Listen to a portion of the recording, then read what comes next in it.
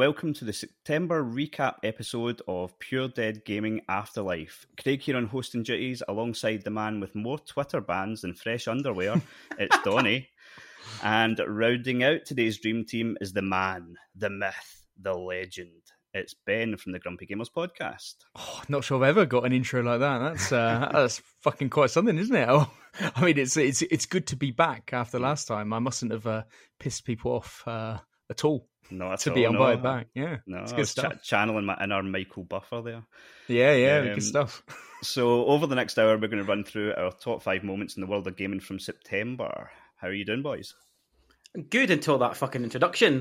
Ben got a nice one, the man, the myth. Yeah, I got a good one, but you probably deserve your intro, right? Yeah.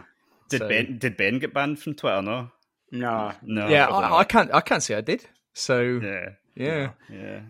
Your partner in crime, Kirk, messaged me. He's like, "What did you do this time?" And I'm like, "Nothing." Which is obviously absolute shite. Well, to be fair, I mean, if you're going to act like a cunt on Twitter, don't be offended when I call you out for being a cunt. I didn't actually think I think you posted like what you put, right? Was that what you got banned for? You put it up the other day. It wasn't. That's not bannable, is it? Yeah, I thought that was it. That's a naughty step, surely. That's just like a 5-minute quiet. Well, you say that, but what's happened is he's had about 4 or 5 naughty steps, and I think that they do a sort of policy where I think it's like 5th chance and you're out. He's had, he's had weak bans in the past. Yeah, the kid that just doesn't respond to the naughty step, you just got to put him out in the cold and leave him. Yeah, I'm on my 6th Twitter account now. I've basically run out of burn their emails, so that is quite something. I need to start behaving. Yeah. Oh boy, yeah. Especially considering you get warnings. You know what I mean? Like, I mean, you say the naughty step, but I mean, you're getting taken out the back and shot. Yeah. Put down. Yeah. I get that. How about you, Donnie? How you doing? Me, good. Yeah, I'm good, mate. What day is this? Wednesday. We're recording on Wednesday. It's not good. Listen, halfway through the week. Busy old week so far, so can't complain. You guys, all right? I'm starving. You're starving. How's your diet going, by the way? How are we getting on? I mean, in terms of like cutting calories and losing weight, it's going really well. In terms of my sanity, it's not going great at all. That sounds like a diet. Yeah, it's good. I'm at the point now where I'm counting kebabs to help me sleep. Superb. Aye, dry kebabs. You're like fucking sauce, you maniac. That was only once or twice. Bullshit. What, kebab without sauce? Yeah, he eats dry kebab. Nothing moist. Well, I have chips and cheese with it. And there's plenty of moistness in that, let me tell you. There's something going on, yeah. There's something going on. Chips and cheese with no mayo, what the fuck? Honestly. I'm a ketchup guy, so yeah. We can't talk about chips. I can't hear the word. We'll just drop it in throughout. It's my trigger. It's my trigger. My number 3 is my chips and cheese from the weekend. Oh man, don't, honestly, this is difficult. I've got the gym later as well. It's all becoming a bit much. Nice. Fair play to you, mate. Fair play. Mm-hmm. Right, anyway, let's get into it. So, number 5 for you, Ben? Number 5 is Splatoon 3 came out on the Switch. This, I mean, I was looking forward to this for such a long time. It's one of the few kind of multiplayer games that I really kind of get into. I'm not a huge fan. I do play a lot of Warzone, but that's because I'm playing with my mates, really. But this I don't really play with other people, but I fucking love it. So it was the fastest selling game of all time in Japan. That's frightening, isn't it? That is the level that the support over in Japan. It did 3.45 million copies in the first 3 days. That's just Japan. That's just unbelievable. Japan. You think about all the JRPG, all the Final Fantasies out in that country, and that's number 1. It's unbelievable, man. Absolutely mental. Like, I mean, this is a big old. I mean, it's a big franchise worldwide for them. Yeah, but over there, it's just another level. Yeah, it's I've seen like big billboards outside train stations, all this kind of shit. Like everyone knows what it is. But for me, this was just like this tremendous return to form for Nintendo Online multiplayer games because, it's been awful recently when we've had like Mario Strikers and it's a travesty. And Switch Sports as well. I often hear you moan about Mario Strikers on Grumpy Gamer. Man, it's so funny. Don't you worry, son. It's also later on in this episode. So, but yeah, it's they've been fucking awful. Now I've been saying this is going to be great, and it is. It's fantastic. Even in the UK, 3 weeks in a row at the top of the charts. For physical games. So, it's scoring well on all the reviews, 83 on Metacritic from 94 reviews. So, nice. It's up there. It is basically Splatoon 2 kind of ramped up a little bit, but nothing revolutionary. But when you had such an excellent previous game, this is that's what you do. It's just it's not a revolution here, it's just evolution. So see, on that, like about it being like an evolution, so I'm guilty for not focusing enough on Nintendo and the Switch. And obviously I remember when the original Splatoon came out. I've never played any of them, but I remember when it came out, and to my recollection, I didn't think it made a massive splash. But then the second one comes out, and I thought it was quite a strange one to get a sequel, and then obviously it's kept going as well. Have I read that totally wrong? Was it always big, or was... I think it was reasonably big, but the Wii U wasn't big. So I think it suffered from that, but I think Nintendo recognized it as a franchise they could get behind. And the first one really was almost half a game, because it was like multiplayer, but it wasn't incredibly fleshed out. Like it did have its modes and stuff, but Splatoon 2 took it to a new level. It really drew it all together with all these game modes and everything, and it really showed what it could be. And then 3 has just built on that a bit more. So there's certain game modes in it where now you can play at any time. There are limitations still, but that's how it kind of controls its lobbies and makes sure that everything's full and everything. So, but it's just a smoother experience than it ever has been. But you're right, like the first one was...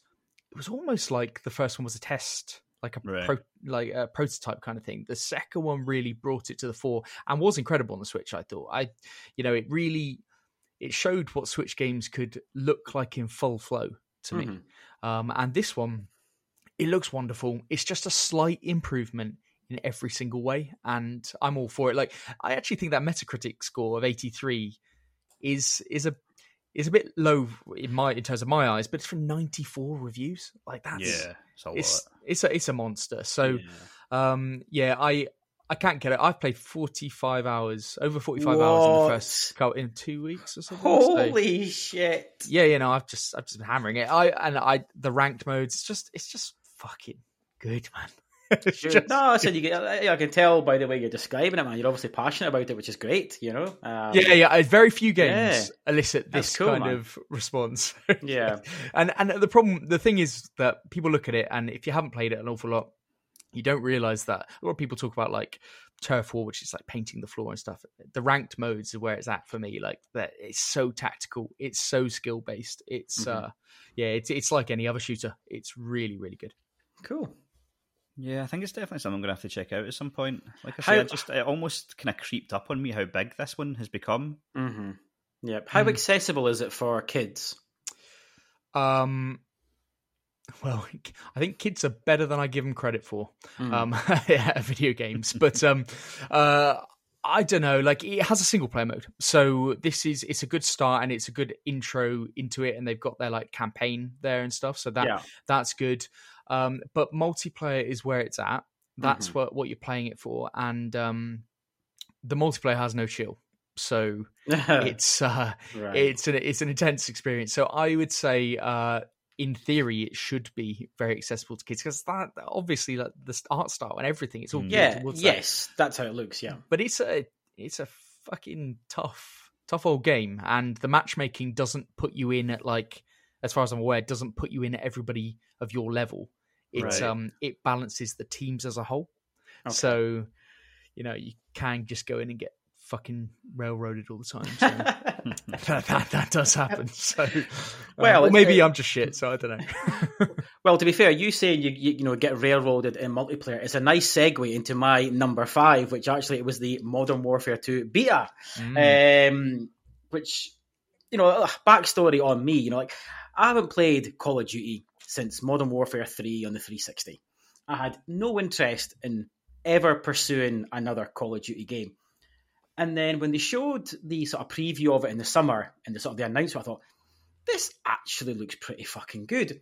So I decided to get all in with the beta. A few of us on our Pure Dead Gaming Discord, we made decent groups and stuff. And do you know what? I fucking really like it, Ben, I have to say. I don't know if I'm proud or ashamed. I'm not sure which. But it's pretty fucking good. And I'm really enjoying it. I'm enjoying the variation of game modes. I'm liking the fact that the skilled-based matchmaking is working for me. That, I'm winning games and I'm killing people and I'm not getting this. No one wants to play a game where you get annihilated. See that first few games that I went, oh yeah, fucker. I was getting killed 18 times. I was lucky to get 2-3. I'm like, this is shit. And then suddenly you get a little bit better. You get used to the guns.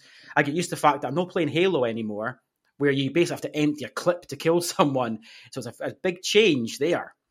But I'm like, this is decent, man. I'm so surprised. I'm actually quite proud of myself, actually, for getting into a game like Call of Duty. I never thought I would. I'm usually quite snobby, to be honest with you. Yeah. It is one of those games where I don't know, like, Call of Duty, I play a lot of Warzone. I do play a lot of Warzone, but it's almost like at times I'm a little embarrassed to say I play a lot of Warzone. Yeah, I'm the same. It's snobbery. Listen, I often criticize people who like Call of Duty games. Yeah, I do, and I have done. It's like I always say, like I'm a movie snob. I say people who like the film Taken, like you're a fucking Taken fan because you're an idiot. It's snobbery, right? Fucking love Taken. Fuck you. Taken's horrendous, man. On it's fucking awesome. It's fucking horrendous. Yeah, well, I know what you mean about Call of Duty. I don't play Call of Duty multiplayer like ever. The only reason I play multiplayer on Call of Duty is to level up my guns for Warzone. Right. Okay. That's the only time I do it. But this beta it's got a hell of a lot of traction, isn't it? Yeah, I mean, obviously on Twitter there's the usual criticism from people that don't like the skill-based matchmaking because they don't want to play, because they're good and they're complaining they're only playing against good people. Well, do you want to play the game on easy mode or do you want to have a challenge? Exactly. I'm like, well, you're good at the game. Why would you want to sit and just shoot me for 20 minutes? Because that's what these people like. I know. Get a fucking life, Go and fucking challenge yourself and have a good game, Yeah. I'm looking forward to. I'm torn between maybe getting this or not because I want to get it to then rank up my guns so that when Warzone 2 comes out, I can play that. That's the only reason, though. I get that. I don't care about the multiplayer. It's. I only found out in the last week that was a thing. That you use Call of Duty game to level up your guns for Warzone. You can do it in Warzone, but it just takes ages. Right.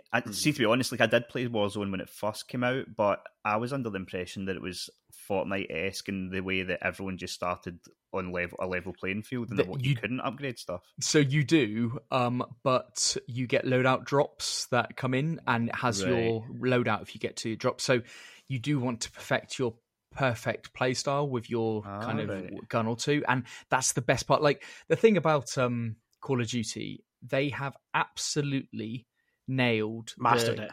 The game as a service, linked with incredible gunplay. Like they have they what they put together and what they did with Warzone and what they'll do with Warzone 2 off the back of this is just tremendous how they link everything together. And they make it seem like you need to buy this game because then you unlock the guns and then you can use them in Warzone and without that you're smashed. Like in Warzone, if you don't have the top guns, like one of the best guns at the time, there's almost no point. Yeah. And Shock Horror, the one you have to buy, Modern Warfare 2, comes out first. Yeah, absolutely. So someone like me goes, I don't even want that fucking game. FOMO. I don't even want that game, but I want to at least have the gun so that when I play with my mates, because I'm the shittest of us, at least I've got an advantage on day one. So that I'm in the team, I've got my loadout. Nice. No, that's really interesting because, like, I don't know, I feel like a lot of like Call of Duty does get it's probably more than its fair share of shit. To be honest, for the amount of people that clearly love it, a lot of the stuff you hear is quite negative. But the fact that I never knew until last week that was a thing, that you would level up your guns there to take to Warzone, shows how well they've implemented that. Because if they hadn't, you would have people going, "Can you fucking believe that? They've tried to make me fucking pay for that. They've tried to make me pay 60 quid for that fucking game just so I could level up my fucking guns in Warzone." And you would have articles getting written and all this sort of shit. I'd never heard it, and that's obviously how well they've massaged this sort of progression system in. They've always also made it so that it seems incredibly worthwhile.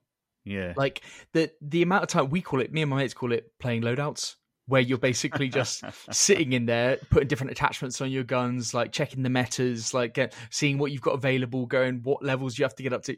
Like I've played the game more not playing the game.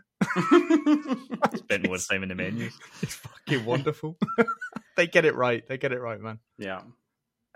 The whole time throughout the beta, I was threatening to go in, and to be fair, like I was getting a bit of stick off you, Donnie, but I did try twice, and both times I tried once each weekend, and the servers were down both times.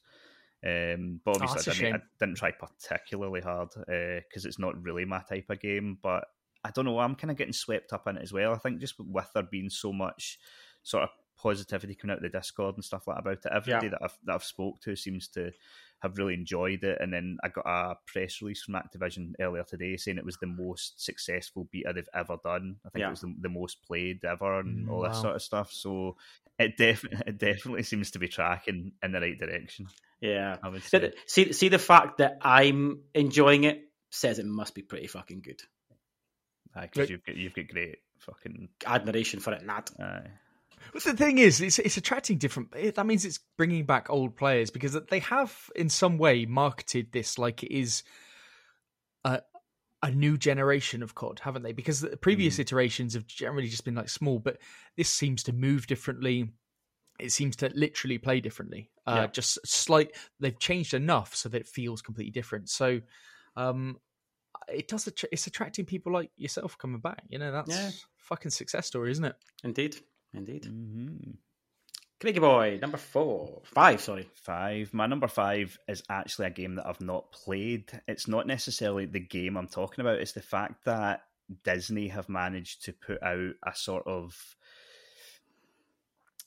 I mean, obviously, Disney will release games like under the Star Wars banner that do well. They'll release certain types of games that do well. But I can't think back to when the last time was that they made a game that sort of encompassed lots of their different brands into one thing, and it wasn't just complete and utter shovelware. And so my number 5 is Disney Dreamlight Valley, which I expected to be exactly that, complete and utter shovelware.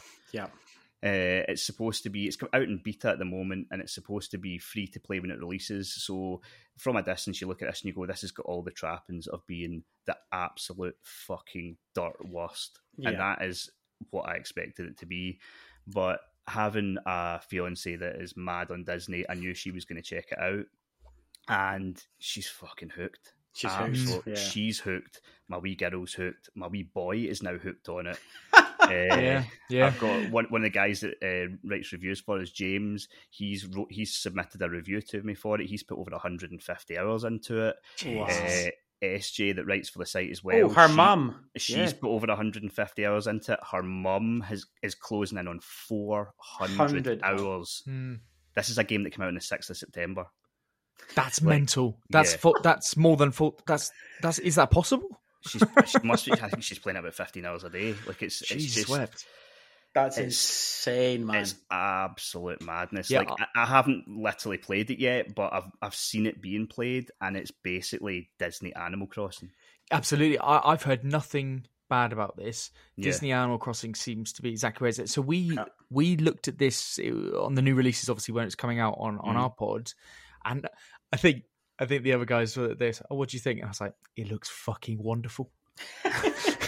It looks exactly the type of shit that I would love, and that's why I haven't played it, because there's loads of other stuff, and I know it's gonna be all time, it's gonna consume all your time. But it does seem like that. It does look great though. I haven't heard a bad word be said about it. Same. Well, it's the thing is, like, from what I can gather from it, they've been so clever with it. So obviously Disney has so many different properties that people absolutely love, and so you have your hub world, where you create your character, you can go fishing, you can do the usual Animal Crossing stuff. You've got like a wee house that you can then add extensions onto. You can get loads of different stuff. But you go to like Moana's world. You go to the Frozen world. They've got the Toy Story world coming soon. Like they're constantly adding new worlds, and when you go there, you do tasks for these people, and then if you do that, they will come back and stay in your world. So you So you go to, say, I don't know, whatever the Toy Story, it's just real world, Woody. Toy Story, and you do jobs for Woody. Woody will come back and live with you at the place. Oh, and you can also that does sound good. I know. Yeah. I'm not downloading this at all because I fucking know that I'm going to be all over that shit. You know when people said about Animal Crossing, is this better than Animal Crossing? I don't know. I mean, it's obviously like my wee girl was playing it the other day, and it was something to do with Frozen. I think she was trying to save up coins because she wanted like one of the girls from Frozen's like throne to come back and put in a house. You're actually getting like licensed goods that you can then put into your house and stuff like that as well. Shit.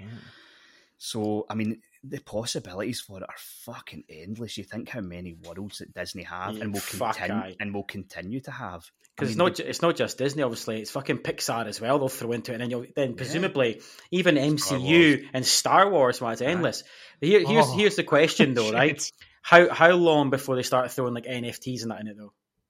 If they're giving you licensed memorabilia, you could say that is perhaps a worry. So at the moment, it's in early access. Bizarrely enough, and tell me if you guys have ever seen this before. I haven't, but at the moment, it's early access.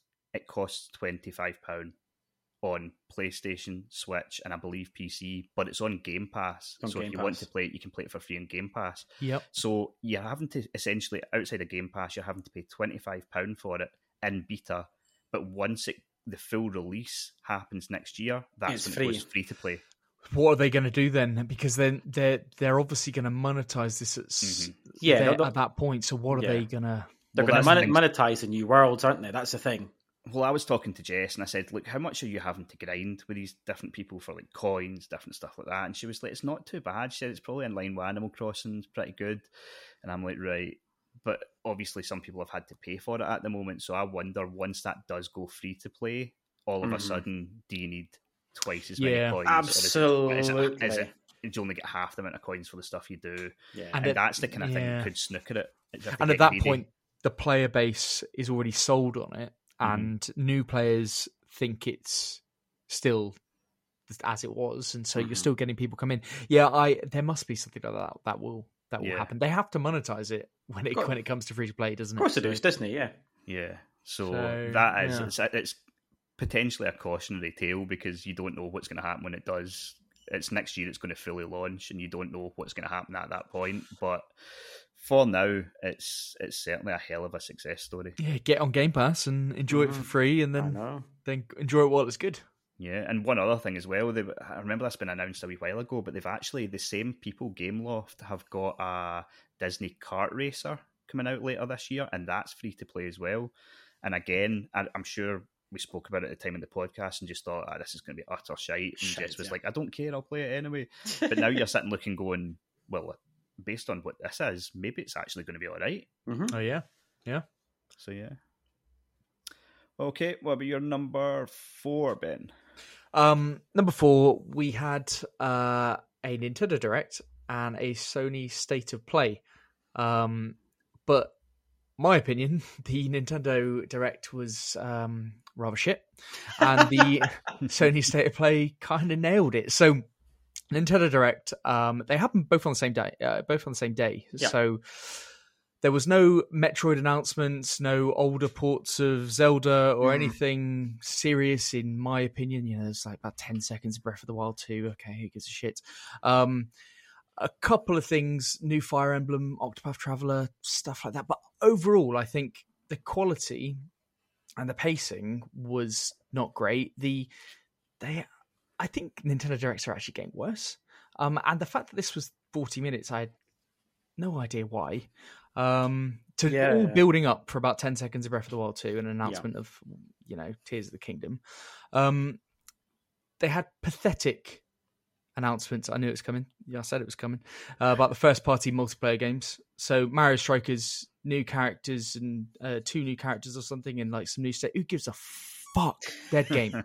Dead game. And then Switch Sports. Oh, golf. Yeah, the golf that used to get delayed. Brilliant. Fuck off. All right. Brilliant. Like, it's just such a sour taste in the mouth. They even like built it up. Like, and there's golf, but not when we said. Yeah. It's and the fact that GoldenEye is the biggest thing, the main thing that people are talking about. I'm fucking lost for words. Like, and that's just a port of the N64 version. It's not even the one that was on the one that was on PC, the remat, the better. But it's a port of the N64 version, and people went wild for that. And I was thinking, hang on a minute, you're going to play this for 20 minutes and go, that's shit now. Yeah. And move on.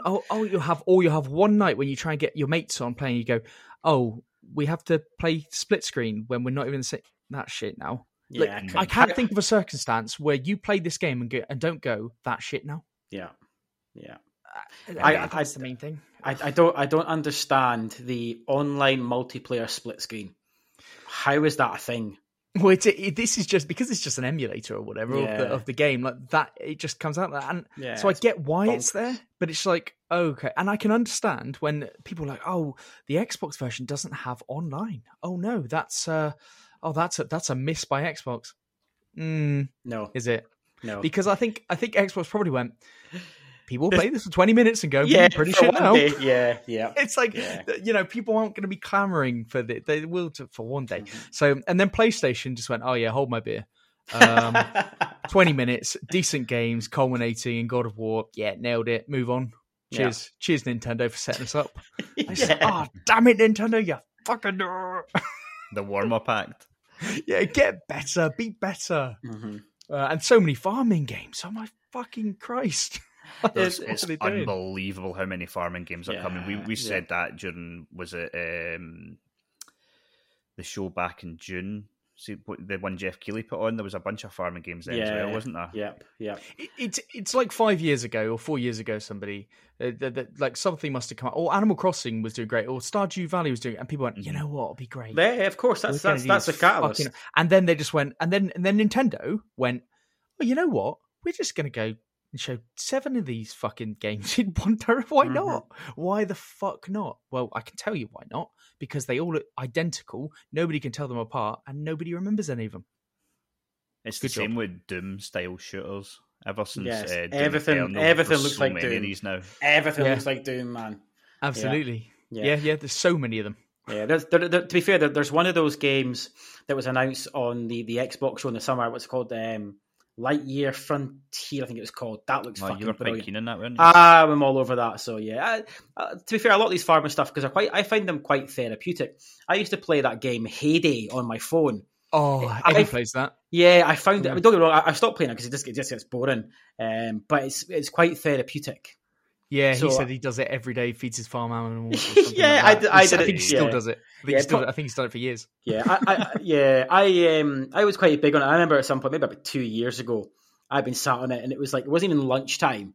And I looked at my phone battery, and I had 30% battery. I was like, "Oh shit, I need to come off this. This. What am I doing with my life?" I think it was Harvestella is the one farming game that I was kind of looking forward to, but even that I haven't downloaded the demo for. So I don't know. It just seems to me, in all seriousness, I'm a huge Nintendo fan. I fucking love Nintendo.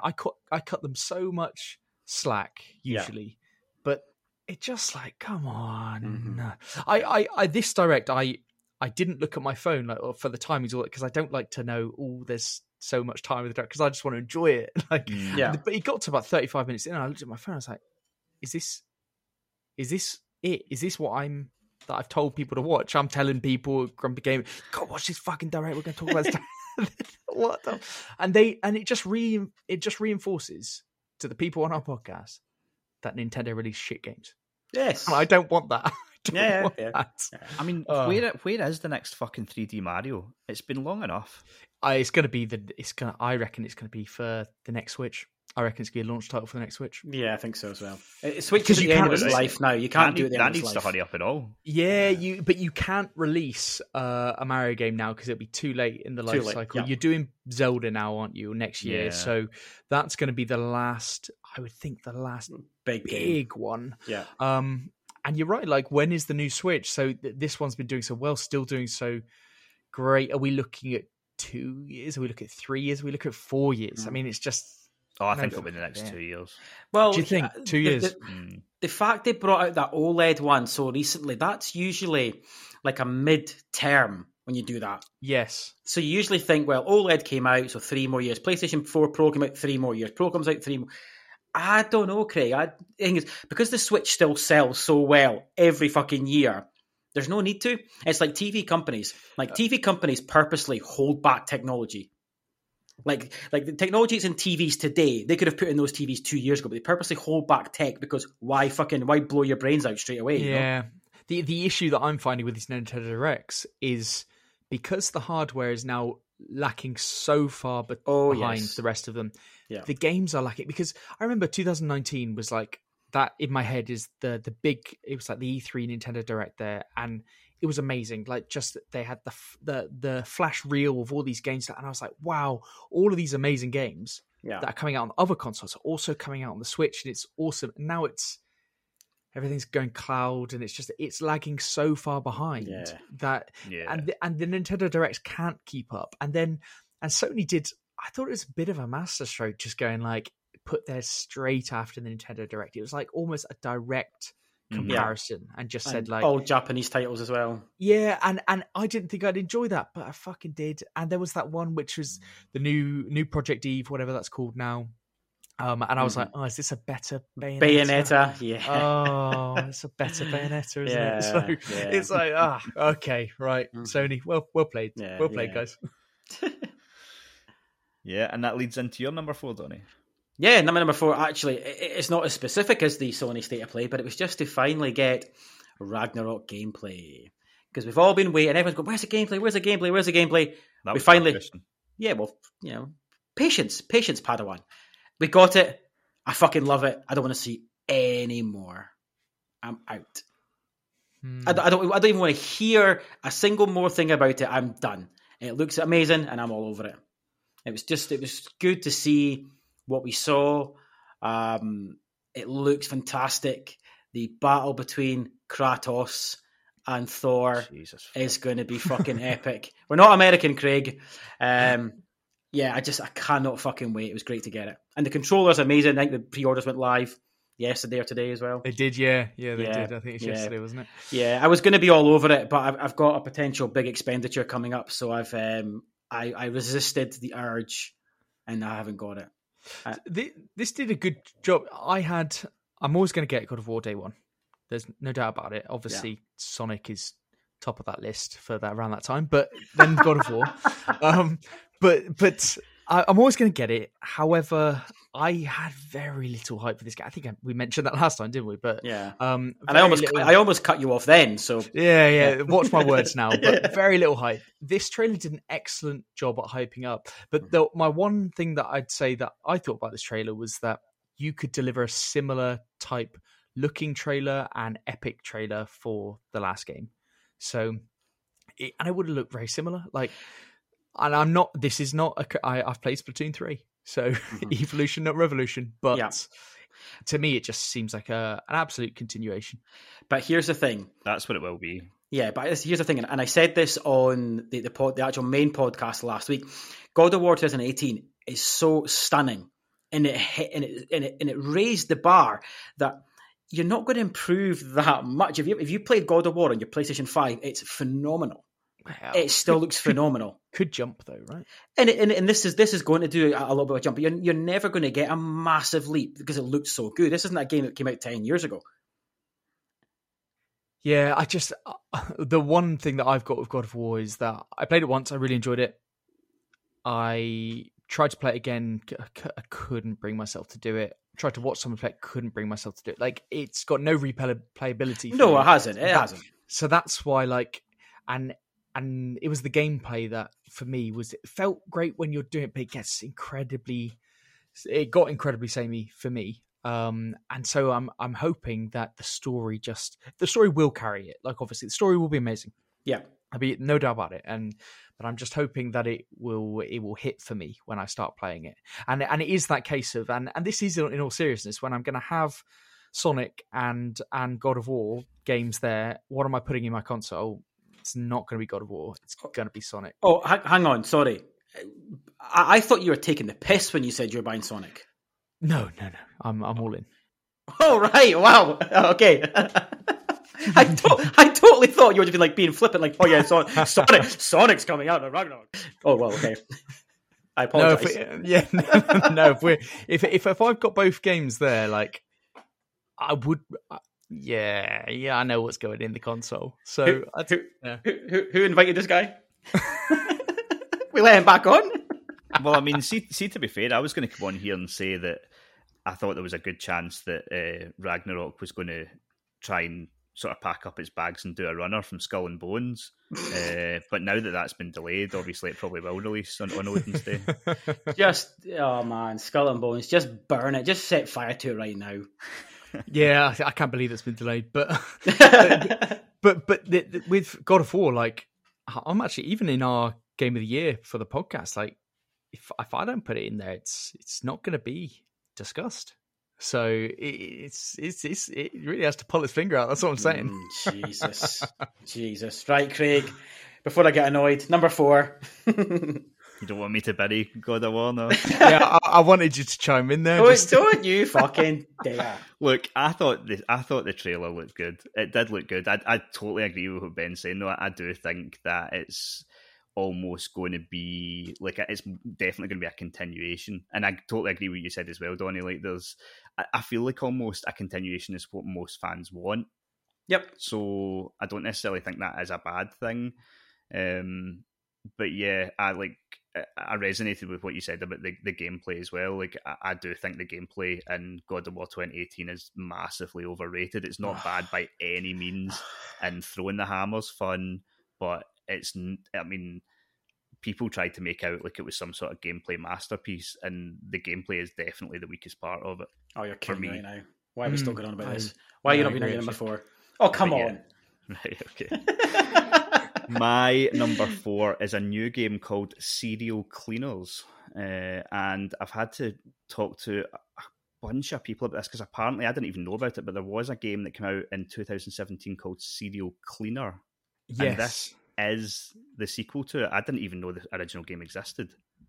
Right. But from what I can tell, I went back and sort of looked at it, is sort of similar to maybe to God of War, like a continuation. It's more of the same, but fuck me, is it fun. Like, I never played the original. This one is fucking really, really fun. So the premise is that you have to go in and clean up crime scenes to get rid of bodies, evidence, blood. At first, I made a complete arse of it, because I thought... So I sort of did the tutorial, which I'll come back to, but I went into the first level, and as soon as you start doing a little bit, the police turn up. So I was too busy trying to, like, barricade the house almost, like, to stop the police coming in so that I could then clean up. But I totally misunderstood the game. The whole point of the game is that the police are roaming about and you're trying to stealthily sneak around them and clean up almost in plain sight. But it's really, really fun. I love stealth games anyway, so it was always going to be a win for me. Isometric view, really nice art style, really liked it. But one of the things that caught me early on, so they do have like a little tutorial, and unlike the last game, from what I understand, in this one, you play as 4 different characters. And so the sort of loose narrative is that you are with these 4 characters and you're talking about some of the craziest sort of cleanups that you've done, and then you play through them. But at the beginning, it's teaching you how to do it. So you go this male character and it's like, right, pick up that body and move it down into the basement. So you do that, fine. Then it comes back up and it's like, right, we need to clean up the blood. And because it's quite an arcadey game, the way you clean up the blood is by holding R2, which makes an imaginary Hoover appear, and you've got to hoover up the blood, because obviously that would work. But when you do that, it switches to the female character. So straight away, my wee face lights up and I'm like, oh my God, they've made you go the female character to clean up. I'm going to have a fucking field day with this. I'm going to make all the sexist jokes in front of Jess on the podcast. Oh, this is going to be fucking brilliant. I can't believe they've done that. What were they thinking? Amazing. And then after you finish the tutorial, it turns out that every character has all the abilities. And it's just how it worked out at the time. And I was devastated. Oh, right. I couldn't go on here and make all these jokes. But no, it's a really fun game. Did you sort of perked up when I said Serial Cleaner? Had you played the original, Ben? Or no, but I definitely knew about it. Right. And actually, when this came out, I was like, "Oh, I'm sure that's already out," but it's just an S on the end, so that's why there was the making that less confusing. Like, because it's not clear at all. Like, I had multiple people contact me going, "Wait, is this a new game or is that the same game?" Yeah, and you've just put an S on it, or what's going on? I think it's a slight. I would have thought it wouldn't help the game. I don't think it will have. But this one I think looks a lot better, and it is like a bigger, better version of the original. Yeah, it's really good fun. Like, I really enjoy. Like, there's lots of sort of the level I'm on just now. There's no way to really. So in the previous level, what you would do is you would bag the bodies, and then you would try and drag them outside, and you'd put them in a car, and then try and get rid of them that way. Then clean up all the blood, get rid of the evidence. And this one, you're out in like a lodge, and so you're getting rid of the bodies by putting them in a wood chipper. But then after you put them in the wood chipper, it makes obviously a mess with like blood and bone everywhere. So you then have to get the hoover out and start hoovering round about and stuff. But it's a lot of fun. It's really, really cool. If you like stealth, if you don't like stealth, you might get frustrated with it. Mm-hmm. Yeah, but very good game. Nice. Okay, down to number 3, Ben. Okay, so we had. I mean, this is just the month of this type of stuff going on, but Dan Allen Gaming on YouTube. Yeah, he kind of outed himself on Twitter as the Real Insider kind of Twitter account, didn't he? So that Twitter account had made a number of kind of claims and leaks over recent times, and it was the Ubisoft event that it kind of leaked the names of the Assassin's Creed games that were going to be announced there, which I kind of feels a bit weird because 3 of them at least were like code names, right? Like Codename Red. So it's almost a weird leak. But so as like a guy that working kind of in the industry YouTube wise, he has access to things like, and he signs NDAs and all this kind of stuff for various games, like a lot of people do, or they have access to it. I mean, that's just what happens. Yeah, absolutely. And he was choosing to leak it under this alias, under this Real Insider Twitter account. But he made the mistake of responding to a tweet to the Real Insider using his personal account, which is that's amateur hour. Yeah, go on now. And he previously kind of made a jibe at Jason Schreier, and it's best not to poke that bear, because when this all was kind of going, he did an investigation, kind of realized things didn't quite add up, and kind of outed him. So a bit, it's awful, really. He then cue the YouTube apology. People then saying he apologized only because he got caught. Yeah. The problem with this is that he was just doing this for anonymous internet clout. Yep. Not making any monetary gain from it.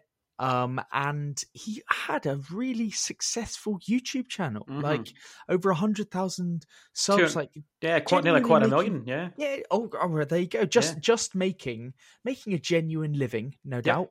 Doing something that he's passionate about, what he loves. And I just think it's a fucking shame, actually. Like, it's just a shame. Like, and just stepping away from him as an individual. I don't know him. I don't really follow him on YouTube and all this kind of stuff. But it's a shame that we're in this day and age where people are chasing this kind of like fame, imaginary fame. Like, it was an imaginary fame. It was an imaginary. It was never anything that he was going to be able to take credit for. Absolutely, and it's such a fucking crying shame. And this man has now lost his. Well, presumably he's lost his career. He might be able to do something once in some shape or form, but he's obviously lost his in on the inner circle of certain things, and it's just a fucking shame. Yeah. Like, it's just, and he might get done by Ubisoft. Surely they're suing his ass. They have to. Yeah, well, you'd think there's got to be some kind of retribution. Yeah, I think so. Yeah, I think so. I just like, damn it. I like stepping away from him, like I said, it's just such a fucking social commentary of everything, isn't it? It's just... The bit that pisses me off most is, I said this again on last week's podcast, that like we all do this as a hobby just because we're passionate about it, we like talking about it, and it's a hobby. We, and you as well, Ben, and anyone, probably most people listening to this, could only dream of giving up their job and playing video games for a living. And whether that's because you get paid on streams, or you're a podcast that's got heaps of Patreon members, whatever it may be. That is the dream of what we do. And like, this guy just took that for granted and went, fuck this, and he threw it away over nothing. Like, you're a fucking asshole, mate. That's what you are, Dan Allen. You're a fucking asshole. And it just, for me, just makes a mockery, and it makes everybody look bad as well. Yeah. There is a certain trust that's put, isn't there? Yeah, absolutely, man. They like Ubisoft and all these companies, like great, like obviously like Craig, and Pure Dead Gaming, you guys get codes. We're fortunate enough to get codes to review games early access for free. That's a privilege. No matter whether you're making money off it or not, it's a privilege. And like, so there's trust that's instilled by Ubisoft and everybody else. Don't take the fucking piss and make us all look bad. It's bullshit, man. It's really, the whole thing was just, it's like you say, like I think, Ben, when you said like it's a shame, like I agree with that, because like, I don't know, as much as, look, the guy clearly, I mean, I thought his apology was actually quite sincere, but there's absolutely no question that the only reason he was apologising was because he got fucking caught. And if he hadn't get caught, he'd have just, it's not like he was going to have an epiphany if he didn't get caught. He would have kept doing it. Absolutely. But I just, like, I do feel a bit sorry for him, because for someone that's sitting with 200,000 subscribers on YouTube, like, I'm sure he's not, like, if that guy's ever feeling lonely, and look, the internet can still be a lonely place, but do you know what I mean? It's not as if he was short of, like, fans or, like, people admiring him for his work, clearly, with that amount of subscribers, do you know what I mean? And so the fact that that wasn't enough for him, and that he had to go chasing something else, like, I don't know. I mean,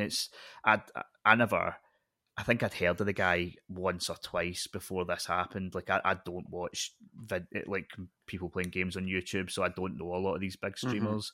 But I mean, it just, I don't know, like, it makes you wonder, like, what kind of problems the guy's got behind the scenes, if this is what he felt that he had to do. Yeah, I'm with you, Craig, because the whole thing just made me feel bad, and it made me feel, and I watched his apology and I was like, well, I know he's apologising because he got caught, and yes, you're right, he's apologising because he got caught. He looked devastated, didn't he? But he's also a guy, like, you only realise the consequences of your actions generally when something happens as a result of them. Like, otherwise, like, things like guilt often occur when you've been, there's a court situation and stuff. It's like, well, when you realise the impact of what you've done. Then you realise the impact, because there was no real impact as far as you can say. There wasn't, and actually, oh no, there is an impact. And I don't think the leaks that I saw, I don't actually think there's like it's almost like a so what, but that's even worse. Like, it's like what's the point? Like, you threw it away for shit as well. For nothing.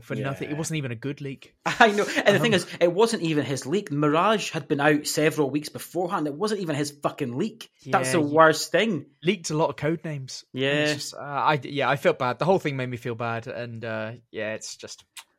The thing is as well, like, when you're talking about Ubisoft, like, I do think that obviously Ubisoft behind the scenes have been discussing, right, what do we do about this here? And I think on one hand they're sitting there going, I mean, who gives a fuck? Like, he leaked some code names. I mean, look what's just happened to Rockstar. Like, do we really give a fuck? But at the same point, they have to set a precedent. They have to. Because, like, if they just turn around and go, look, we don't really give a fuck, then the next time someone does something like this, it's going to be so much harder to do something about it, because you'll be like, well, you did fucking nothing there.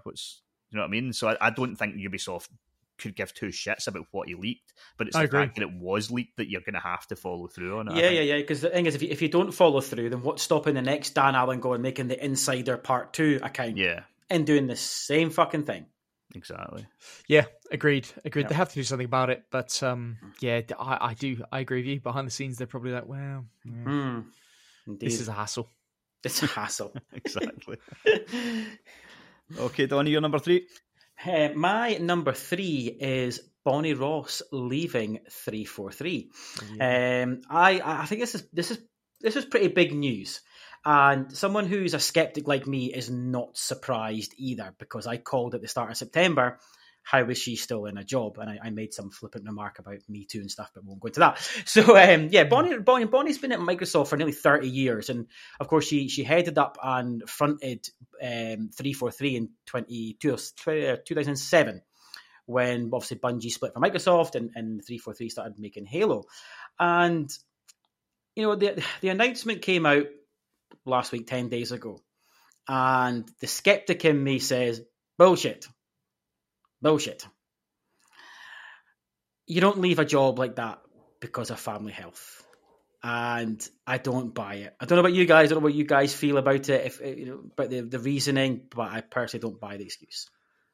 I don't think so either. I think when someone that high profile is leaving a studio, like, there's definitely a thing that goes on where it's like a saving face exercise. Yes. And, like, I'm not necessarily saying that, like, the problems with Halo have been her fault, but she's the head of it.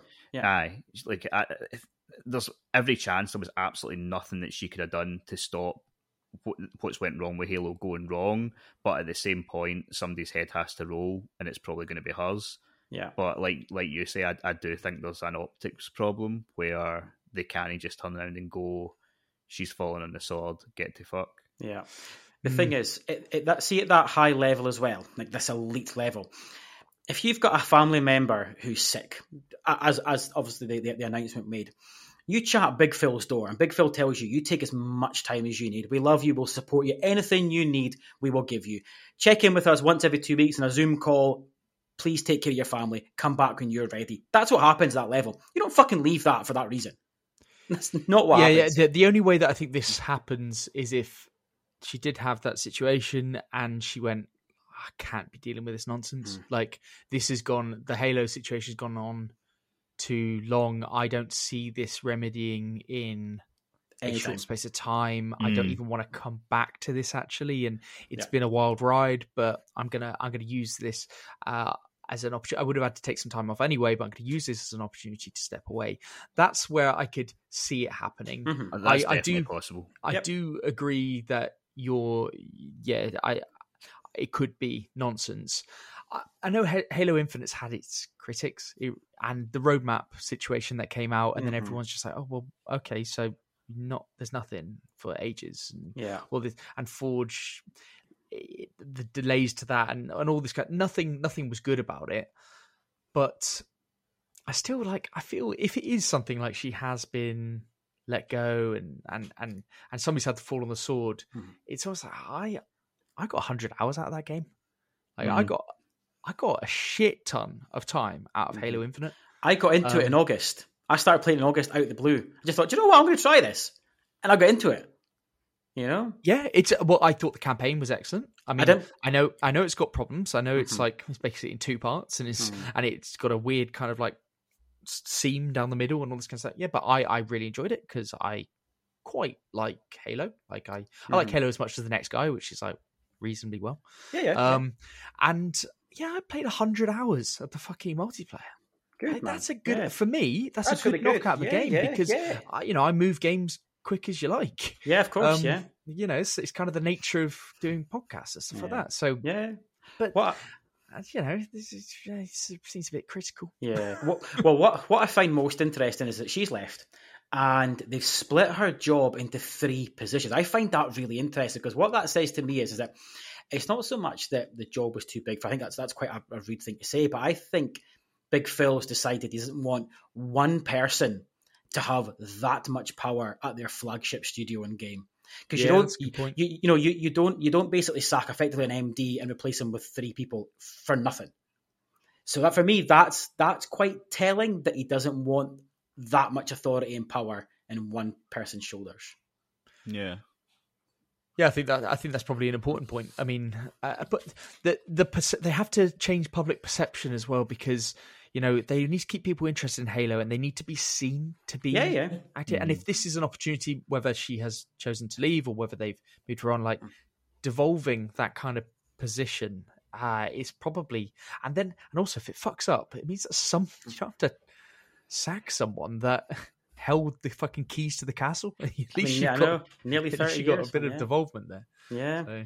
I think as well that like she was almost like, I don't know, whoever was in charge when Bungie sort of jumped, like I think they were almost not in a hiding to nothing. I'm not saying it was an impossible job, but it certainly wasn't it was an uphill battle. Like, I don't know. It felt like that was the apex, and then it was hard. I think it would have been hard for, I don't know. It just feels like it's been scrutinised ever since, and like she's obviously been at the top of that. Like everyone always compares them to the Bungie games, which was the absolute heyday of Halo, and it always seemed like a sort of, I don't know. I mean, I would have thanked you for the money, but not necessarily the position. Well, yeah. I mean, she famously said the Master Chief Collection was the worst moment of her career. Well, I think you fucking topped that with Infinite, didn't you? So. But I mean, Infinite wasn't as bad as Master Chief Collection when it came out. Surely, Infinite was great. Infinite was absolutely great until people realised that not a lot was coming. Yeah, it was only half a game. Yeah, it was fucking wonderful release. How did Master Chief Collection get released? Like that basically didn't work at launch. I know. I remember on day one, I bought it. I also bought a few more controllers. Invited everyone round. Oh no! Yeah, because we used to play. We used to play Halo 4. We used to use Halo Night every week. Got the sausage rolls in. Got the sandwiches in. We used to have split screen Halo 4 every week because you could play 4 split screen online against other people. Like that's when graphics weren't as good, so you could split the screen so much.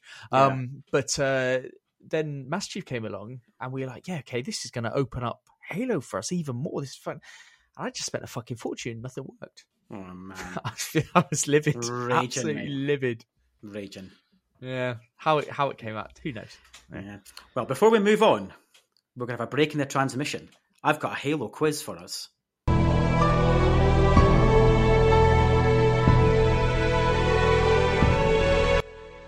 A Halo Infinite Steam quiz, I'm calling it, that you two are going to play, and you're going to amuse me here. Okay? 2 rounds. I'll fucking certainly amuse you, because the last time I played Halo was Halo 2. Don't worry, it's not about the actual game, I promise you that. Yeah, I was going to say, it's not about the game. It's probably the wrong crowd if it's about game specifics. Do not worry. I think I played Halo 2 for an hour, and I'm up against someone here that used to have Halo nights. And the only person on the planet that put more than 12 hours into Infinite. That's a joke. So, round 1. We are calling the Steam chart averages. In November 2021, we all know Halo Infinite launched, and there was 102,000 players as an average in November, concurrent. Uh-huh. So question number 1 is, the following month, December obviously, what was the figure then? So 102,000 in November, what was December? Ben, you go first. Okay, well, I actually think it was still on the up and up then. And I think people would be more off work going into a Christmas holiday or whatever. I think we're going to average 110. Craig? I've got a number in my head that I feel like I remember, but I don't know that. I have absolutely no idea that it was the month after, but I'll say 23,000. Well, right, hang on. What was your shout, Ben? I thought it was going to go up because it was only a month after release. I thought 110, I said. Well, you're closer because the number was 52,000, so you're actually closer. Right. He dropped that much. No, you're not. Hang on, what am I talking about? No. Craig's closer. Craig's closer. I was completely the wrong way of it going anyway, but all right. Okay, yes. I know where this is going. Ignored me. 52,000. Craig, first point for you. Yes. Okay. I know, fair drop, yeah. Elden Ring obviously launched in February, which affected every fucking game. So what was the average concurrent figures in March? Do we get previous? Well, no, obviously, 102. December is 52. Yeah, what we dropping in March? Oh, sorry, right. What's Halo doing? Yes, okay. Yes, Halo doing in March. Yes. Okay. I'll say 1800. March, that's so far on. Let's go 5K. 6,335. Point for Ben. Fucking nailed it. And lastly, this month, last question for round 1. How many concurrent players in September, average? Okay. 2,000. I was thinking 2,700. I don't know why I don't round these up. That you're saying 2,700? Yep. You're closer. 3-1. Oh, still well. It's still well. Right, round 2. We're saying higher or lower. I'm channeling my inner Bruce Forsyth here. Nice to see you. Nice. You fucking took your time there, boys. Jesus. I think you're going to leave me hanging. So excited then. I really get so excited. But there you are. Fucking hell. And I'm going to get Jess to leave in an extra special long gap. Please get her to edit out my fucking quick maths mistake, by the way, 2 minutes ago. Nope. Cheers, pal. So I took a random day in this week of active players. Mm-hmm. And on Halo Infinite, there was 3,300 on this particular day. So higher or lower, Euro Truck Simulator, was it higher or lower than Halo Infinite's 3,200? I would say Euro Truck is higher. Yeah, I was going to go higher, yeah. 32,000, point for each. Wow, fucking hell. Those games do quite well. Yeah. If you stick simulator on the end of a game name these days, it tends to do quite well. Simulator. Yeah. Next one, Days Gone. Was Days Gone higher or lower than Halo Infinite's 3,200? Higher. Lower. 5,600. Craig gets it. I feel like I saw a news article on that or something. That's not bad, yeah. Third one, Duke Nukem Forever. Higher or lower than 3,200? Lower, surely lower. It fucking better be lower, I swear to God. See if it's fucking higher. Jesus Christ. It's lower. Do you want to know how many? 59 people. I was going to say 180 people. That's what I was going to say. Oh my God. See if Duke Nukem would beat it. That would have just been... You'd have had to just go into 343 tomorrow and go, lads, just pack it up. Service. Yeah, just done. Get your thoughts. Second last one, Football Manager 2020. Higher or lower? 20? Yes. I threw a little curveball in. Higher or lower than 3,200? Higher. Still higher, aye. Oh, yeah, both right. Yeah, 5,322. That's shocking. Because everybody that buys it every fucking year. Yes, so presumably that's 5,000 people that somehow couldn't find the shortcut for the newer game. And last but not least, Granny Simulator. Higher or lower than Halo Infinite 3,200? Can we get a synopsis of what Granny Simulator is? Because I'm surprised really you don't know. Depraved thoughts running through my head. Mm-hmm. Isn't that when you try to escape the granny, right? I have no idea. Oh, okay, fine. That sounds fucking brilliant. Higher because it's got simulator in it. I think it's lower, but I'm pretty sure I've seen Jacksepticeye play that. You going lower, Ben? Yeah. 29 people. There we go. Jesus. 29 people. We're playing it on Steam. Oh well, in our first and last ever Steam quiz for Halo Infinite, Craig wins and you win absolutely fuck all. There we go. Congratulations. You win my congratulations. Thank you. I'll take that. Absolutely. Right, Craig, number 3. Yes, my number 3 is the news that PSVR 2 is not going to be backwards compatible. So, to be honest, not really surprising. It's just more, to me, the sort of main story coming out of this, and we spoke about this on the podcast, was just the fact that they tried to bury the news inside like a fucking random podcast. So like people have been wondering, speculating for ever since PlayStation VR 2 was announced, like are we going to be able to play this back catalogue? Like so many people have been accruing PSVR games digitally through PS Plus and through when they did that Days of Play thing during COVID. They gave us a bunch of games. So many people that have never owned a VR headset own literally 10 plus of these fucking games digitally. Yeah. And I don't know. There's no good way to deliver bad news, but I just feel that it really deserved some sort of fucking announcement instead of one of the guys that's working on the VR headset going on a PlayStation podcast and then 20 minutes in just going, just as a side note, none of the games from the last generation one are going to work. So let's just move on from that now and no follow-up questions, please. And you're like, fuck off, man. You can't just do that. And the thing is as well, it ended up giving a more negative outlook than what it actually was, because as it turns out now, like Sony are trying to assist developers to help port their games. So what you're probably going to find is that by the time PSVR 2 comes out, quite a lot of the more highly regarded games will be available and will be ready to go. Or they'll be ready to go shortly after release. And so it wasn't actually as bad news as it seemed, but Sony almost shot themselves in the foot by trying to sort of downplay it so much. And I'm like, what are you doing? Just fess up. Just say this is the situation and take it from there. Yeah, it's Sony's PR strikes again. It's been the year of it, to be honest with you. Because you're right.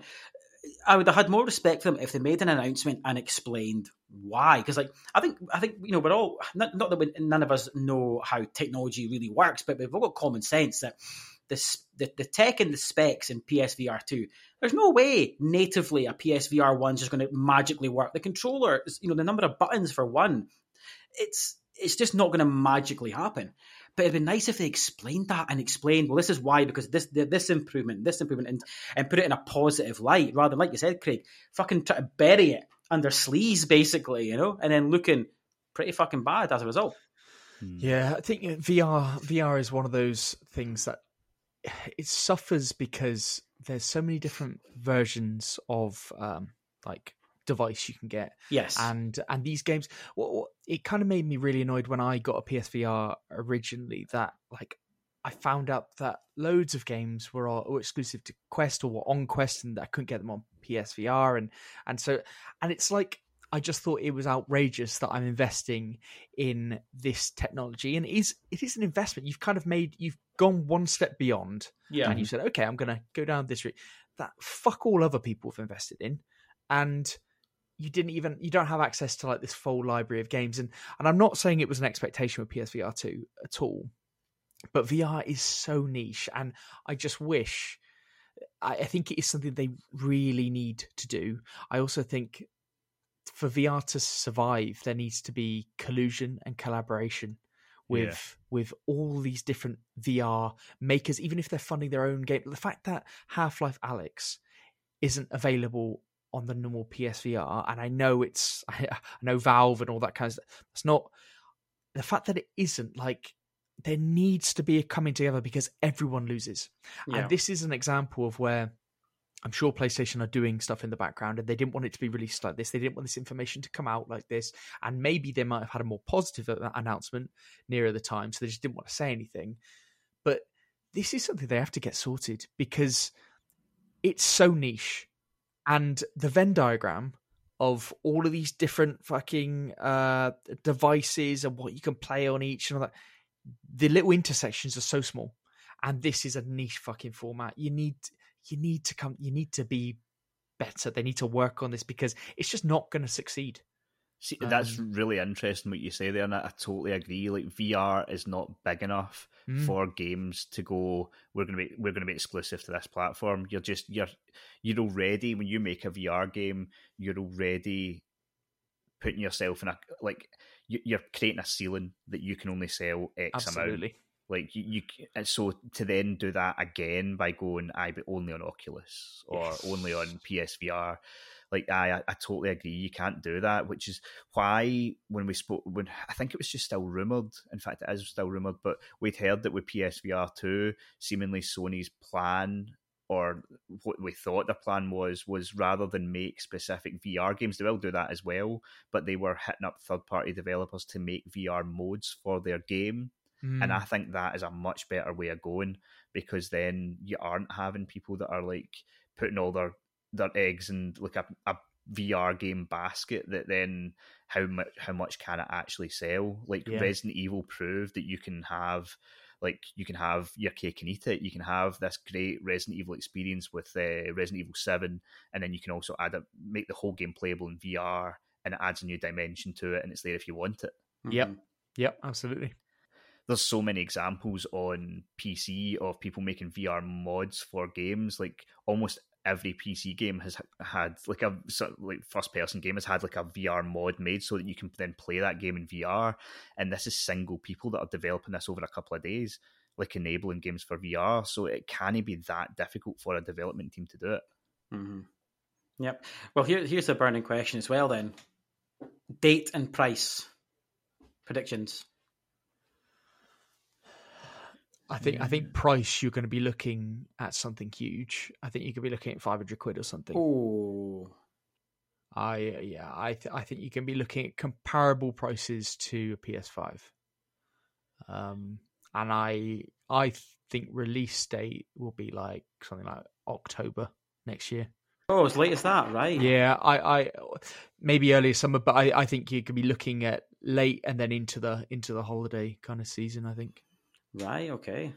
I think March at some point, but there's no way at this point that it's less than £400. I don't think. I would go with £450, but it wouldn't surprise me if it was £499. Right. See, I'm holding out that it's £399 because obviously it's got the tethering. You know, at the end of the day, you need the PS5 to work PSVR 2, unlike, for example, Quest, which is its own machine. So I'm holding out the hope that it's $399. I'm not even ruling out $350. And I know I'm not going to say, but I think they keep it below that $400. I would have been more confident 6 months ago if there wasn't all these price increases. It would have been $350. So I think $399. I cannot see it being 500 quid. I don't see that at all. And when do you think it's coming out? I'm like Craig. It depends because Sony's year end is March or April. And I think it's like anything, a lot of things kind of stem on that. How are sales figures going? Are the shareholders going to be happy? You know, like if Jim Ryan's on budget for his year, why throw PSVR 2 into this financial year for Sony? You don't need to. It's empty money. You start next year with a bang and you release it. You know, that happens in sales all the time. It doesn't matter what you're selling. So I think a lot of things hinge on that. I don't think it's a full decided yet. I think on this release date that they're going to need to get this so right. They're going to need to have the games there. Things like back compatibility, they're going to have to do stuff around that. They're going to have to be there day one with a bang. Well, that's equally, the thing. I think a lot rides on when that Horizon game's ready. Yeah, just the way to say absolutely. That. It's got to be that. Yeah, you have to have a banger to be. You have to have a catalog to be releasing alongside this, and equally.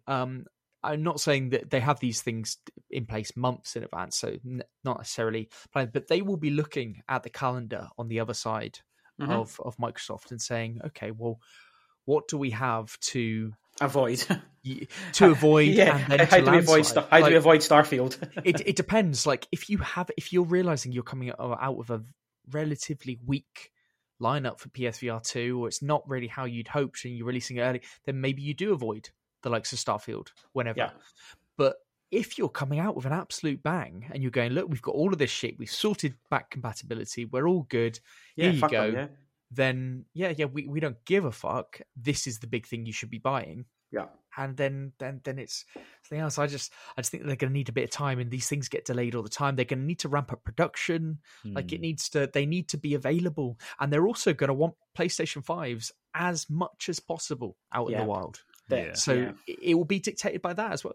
They have to be readily. I genuinely think a PlayStation 5 needs to be readily available for you to even think about bringing out PSVR 2. Yeah. Because the thing is, you know, like I don't know how many PSVR ones. I can't remember how many were sold. I did actually hear it recently, but whatever the percentage is, you assume you'll get a similar, maybe a growth on percentage. But if you've only got 25 million PS5s in the wild when this thing launches, straight away you're on the back foot. You'd rather have fuck all PS. Yeah, you'd rather have 50 million. Of course you would. I mean, obviously Sony's target was to shift 18 million units this calendar year. I think it was. Sorry, this financial year, 18 million, which obviously they're already behind. But obviously that was a few months ago now. I mean, they've been hitting the shelves hard in the last 3 months. Holy shit! If you want a PS5 and you've not got one yet, you don't want one. You don't want one enough, because you can get one fairly easily now. Every week, Shop 2's got them. Every fucking week. Yeah. Yeah. Yeah, they're going to want. I'm sure they're going to be waiting, or they're going to be projecting a number of PS5s because they know a percentage conversion from last time. Yeah. They'll think they might have a bigger uptick here, but they're going to be wanting somebody to be able to say, "I have £1,000 to spend." I mean, I don't know, it's just casually got that £1,000, but if you have got, I've got £1,000, I'm going to buy that PS5 and I'm going to buy that PSVR 2, and I'm going to have all the kit. They're going to want that to be possible. What would be quite sick, and I think they'll probably will do it, is they'll make a bundle. An all-in-one bundle. I'd be shocked if it didn't. Yeah, maybe, and it'll be the old price of the PS5. An all-in-one bundle. Fuck, that'll be expensive. Yes. I think they will make a bundle, but the optics of that are quite bad because even like going by your conservative estimate, Donnie, you're talking about £800. £800, like it's a difficult price to put on. Absolutely, but if you're going to buy them, both anyway, as a bulk, you're always slightly cheaper. You know, you put a bulk out for $799, or you put a bulk out, I don't know, $850 with Horizon built in. I don't know. But it's a hard sell to say you're already fighting this battle of perception that you are like this really expensive system, to then go, we've got this bundle, which I know it's a saving, but we've got this bundle, it's £1,000. Yeah, but you're only going to attract the ones that are going to buy it anyway, though. So if you're only going to buy them all, it's irrelevant to you, because chances are I will probably buy PSVR 2. I've been saying it since day one. I will probably buy it, and I'm going to try and get a copy. I'm going to try and get it as quickly as I can. But if I didn't have a PS5, I'd be looking to buy them both anyway. So, yes. Yeah. Just a thought. Yeah, it'll be interesting to see how it goes, for sure. Indeed. Okay, so Ben, you're number 2? Number 2, Cyberpunk, the resurgence of Cyberpunk. I think this is probably one of the greatest comebacks that I can... Well, since No Man's Sky. But even then, this has all come at once. So at the beginning of this month, they had a live stream, which was detailing out that we knew there was the Edge Runners series on Netflix was coming, but they talked through that. There was a game update for some Edge Runners stuff. There's a larger DLC coming, the Phantom Liberty, coming next year, though it is the only big DLC expansion coming to Cyberpunk that we're aware of. This then sparked things a bit, but then Edge Runners on Netflix, which is really well. I loved it. I thought it was brilliant. But I am all in on the Cyberpunk world and everything, and to me it just expanded upon that. I thought it was fantastic. That happens, and then 1 million players per day towards the end of this month, like that, and over 100,000 concurrent players. These are numbers that Cyberpunk never thought they'd see again. It was a top revenue generator on Steam. It was outselling Modern Warfare 2 and Football Manager. Obviously, both aren't out yet, but it was outselling them. Like, this is such a return to form. Like, and I for one I'm very pleased because I always rated the game. But to see the guys on Twitter, the developers and stuff on there, who'd seem genuinely so moved. Like one said that they just felt embarrassed. Yep. And now they're just so happy that things have gone in this direction. And I just think it's bloody wonderful. The amount of people on Twitter I see playing it, I'm just like, yeah, this is so good. I started playing it a few weeks ago after the event. I started playing it again, and Like, it's just as good. Like, it's just a fucking wicked game. Like, anybody out there who hasn't played it, who's got any inclination, like, it's cheap. You can buy it really cheap. Yeah. And it is a really solid game. Yeah, I played it when the next gen, or now current gen, fucking hate saying next gen, the current gen update came out. I put a little review, a post-patch review on the website. And yeah, I loved it. I thought it was fucking brilliant. Yeah, I loved playing as a net runner and basically wiping out people without even touching a gun. It was so satisfying to play. But I'm going to play devil's advocate here and say they don't fucking deserve it.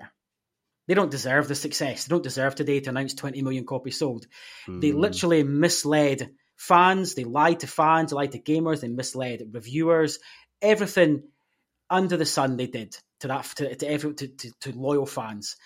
And a part of me just thinks, fuck them. They don't deserve this credit at all for what they did. They should have held back a year and done the right thing. They didn't, and they've now been rewarded for it. Well, very good.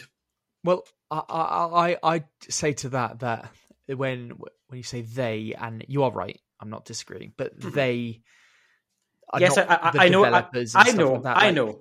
Yeah, so there are select people at CD Projekt that did lie, and that it should never have been released on last gen consoles. Now, I also would like to say, if it was never released on the last gen consoles, let's just play this hypothetical. Never released on the last gen. I played it day one on the next gen, at the time, next gen consoles. And yes, it did take about a week for that PS5 crash that I was playing on to get fixed. But apart from that, I didn't really see an awful. And I know there's been so many improvements to that game since then, but many games have come out in that state. It's purely, I genuinely think that the mislead and everything is just that prior gen. And if that hadn't have happened, it would have been criticised for having bugs and all this kind of stuff. Yeah.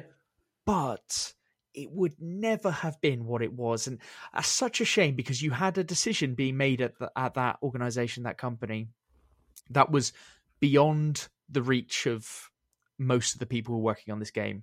And as somebody who didn't have to experience that on the prior consoles, and I can imagine the fucking disappointment, like, and the joke that you would have been, that's been played on you. And that is a fact. And this is the biggest joke of a release because of that. However, how I experienced it on day one, I fucking loved it. And the what I've seen this week is just the developers saying thank you, and I am all for that. Yes. Yeah, I had a very similar, I've spoken about it at length previously, but I had a very similar experience to you.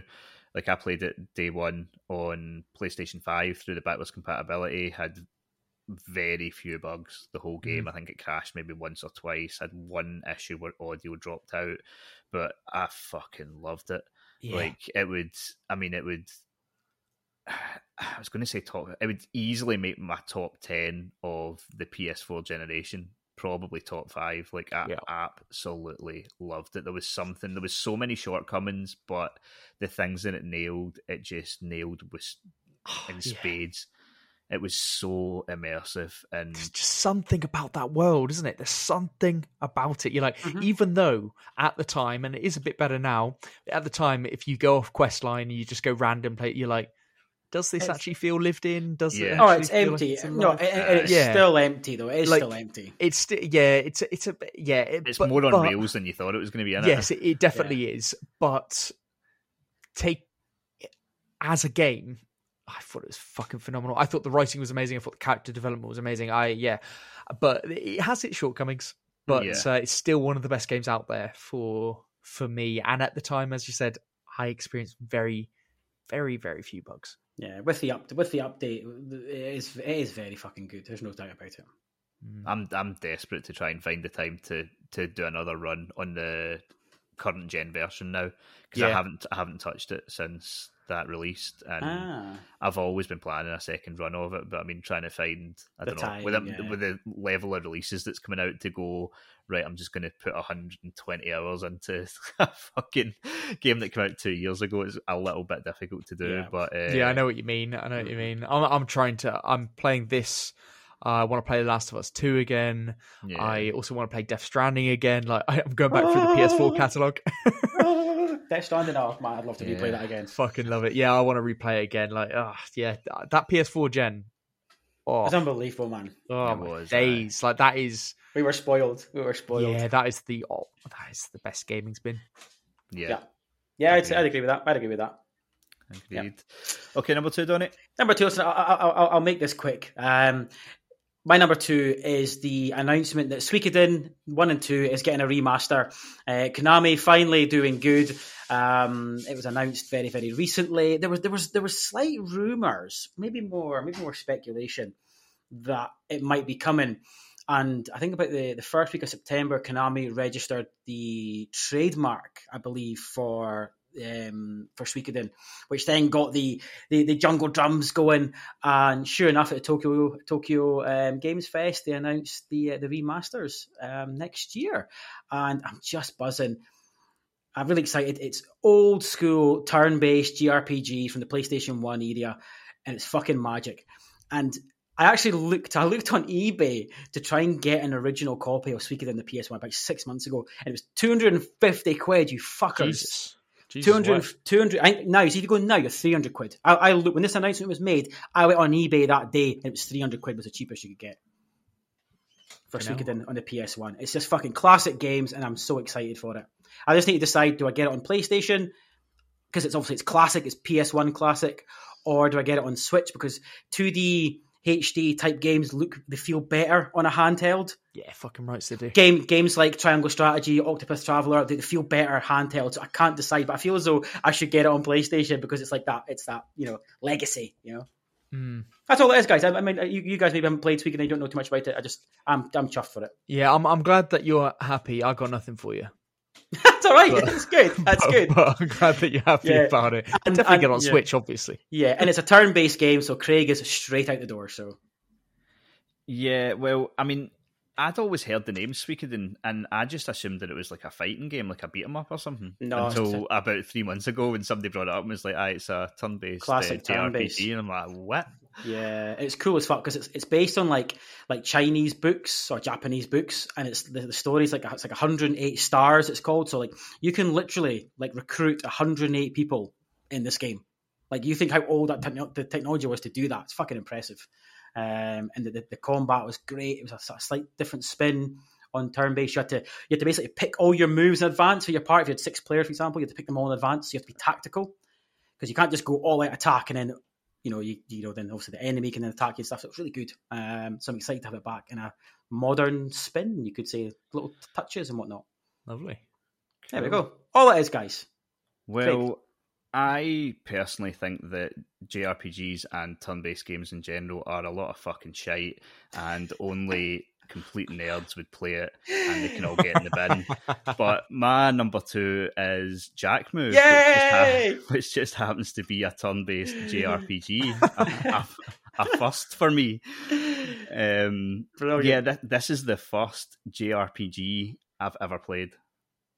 Right through, really? Unless you consider Final Fantasy VII Remake, which I suppose it technically is, but it's certainly not a traditional one. I mean, I consider Pokemon a JRPG, right? I've never played a Pokemon game. What? You know, play Pokemon Red, Pokemon Blue? Are you kidding me right now? What?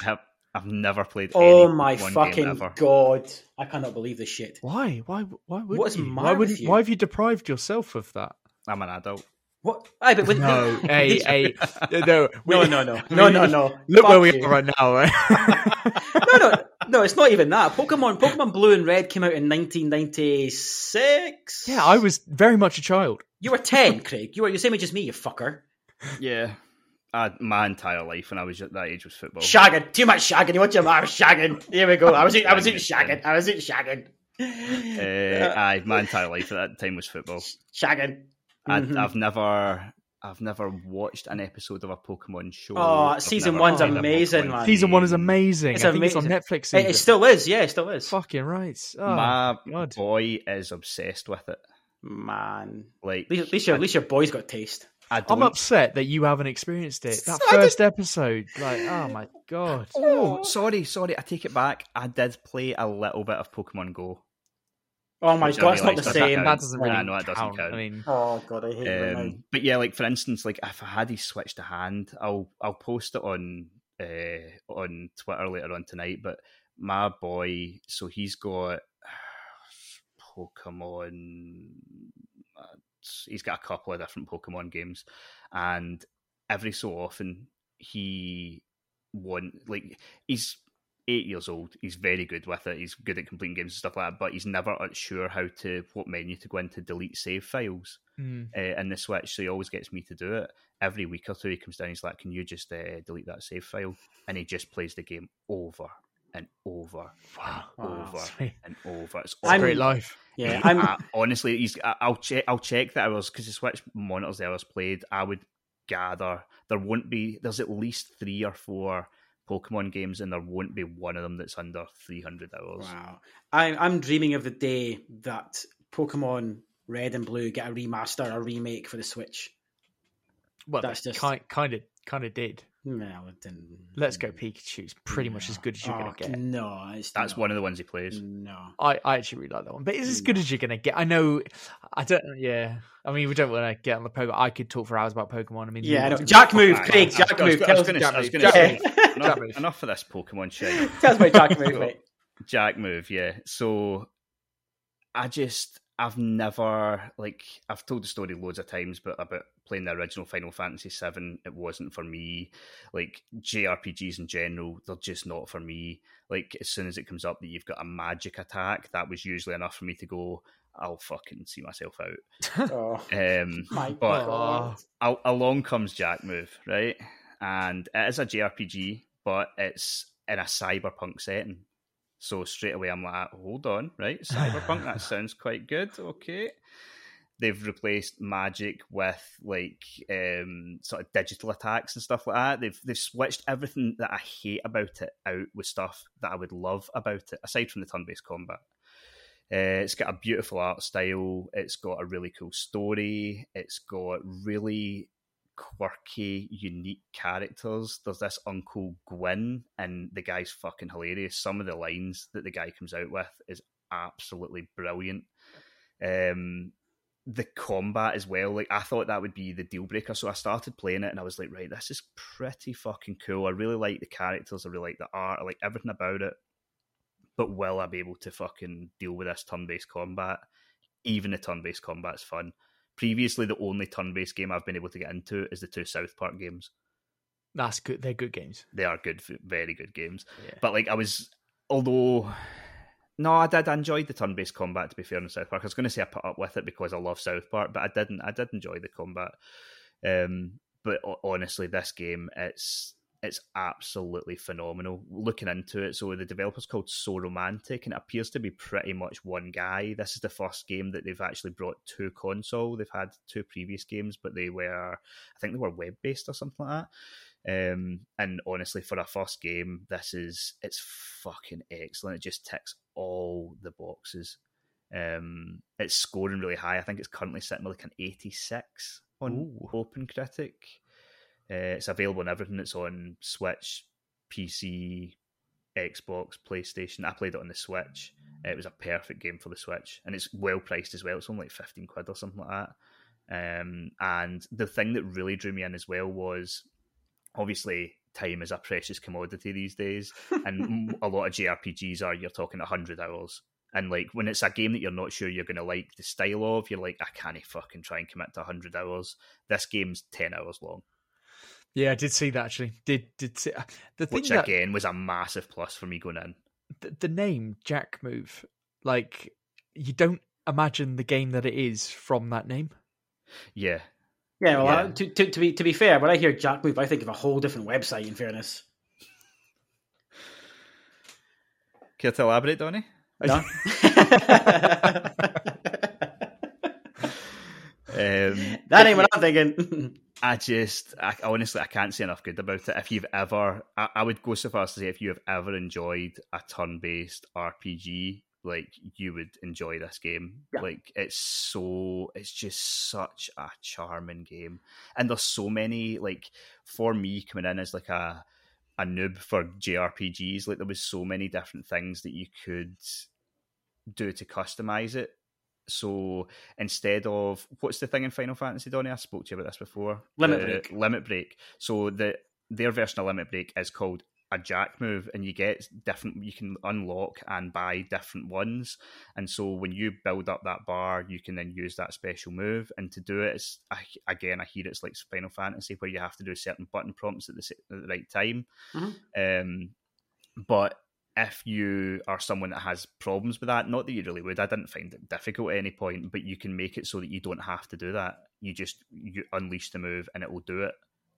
And deal 100% damage, rather than if you input certain like moves at the wrong time, it will only deal 80 or 70% damage. And there's also a way, so you've got random encounters. There's certain safe areas, but for the most part, you've got random encounters. And the way that is sort of shown is there's a bar up on the top right-hand side that's a threat level. And so every time you move, that threat level starts to gain. And when it gets to the top, you'll be very close to getting into a random battle. You can go into, there's a menu, and you can go in and you can make it so that this happens more frequently, normal, less frequently, or you can turn it off altogether. And it's not even just a case of if you're like, oh, I don't like the combat. It could be a case of you're in a certain area and you go, I want to go to this shop to buy a new upgrade, but I've only got 5 minutes and I can't be fucked into 10 random battles on the way. So you can turn it off just for 2 minutes to go get you whatever you need from the shop, come back. And so there was lots of stuff like that just, you can totally cater it to your way of playing. And they also added a thing in called a buffer overflow, where if you are someone that is really enjoying the story and you're enjoying everything else, but you're like, fuck this turn-based combat, there's basically you can, as a setting, you can turn on where you can like do like a one-hit kill on anyone.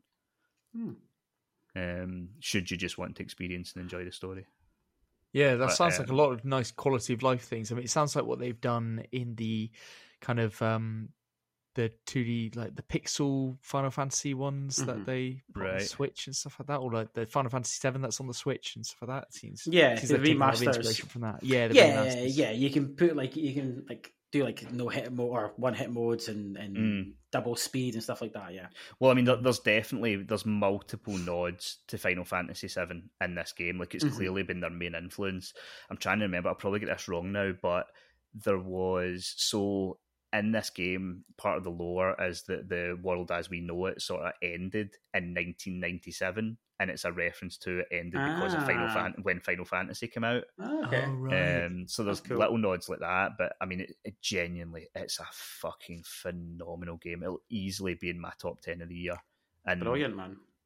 The thought of a JRPG entering my top 10 of the year, if you said that 2 months ago, I'd have laughed you out the door. Oh, I'd have laughed at you fucking last week, yeah. It's just not my type of thing, but I just feel it's like I say, because of the accessibility options, I feel like it's good for someone that's like a sort of seasoned JRPG player, and it's also good for someone just easing their way in as well. And especially if you guys enjoyed Cyberpunk as well, like it's that type of style, and it's just cracking. It really is. It leaves you wanting more because it is quite. You've got, like I say, it's about 10 hours. There is some side content, but it's all the side content's bare bones. Yeah. But yeah, absolutely brilliant. Good. Can't say enough good things about it. The only downside is it doesn't have a platinum trophy. Oh, I know. Yeah, it's poor. But other than that, it's fucking brilliant. Good stuff. So, right, before Ben announces number one, I can only assume that all of our number ones are the same.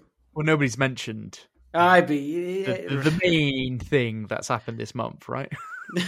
Right. On three. Is this Donnie's Twitter ban? No, that was the biggest scandal of the month, Craig. Justice been served from this point of view. Back off. Right, so presumably, Ben, Craig, your number one is the Rockstar League, right? Yeah, absolutely. Yeah. Yep. Do you know what? You two got a fuck with them and went, no. No, it was Donnie, No. you getting banned, right? That's what he's telling on.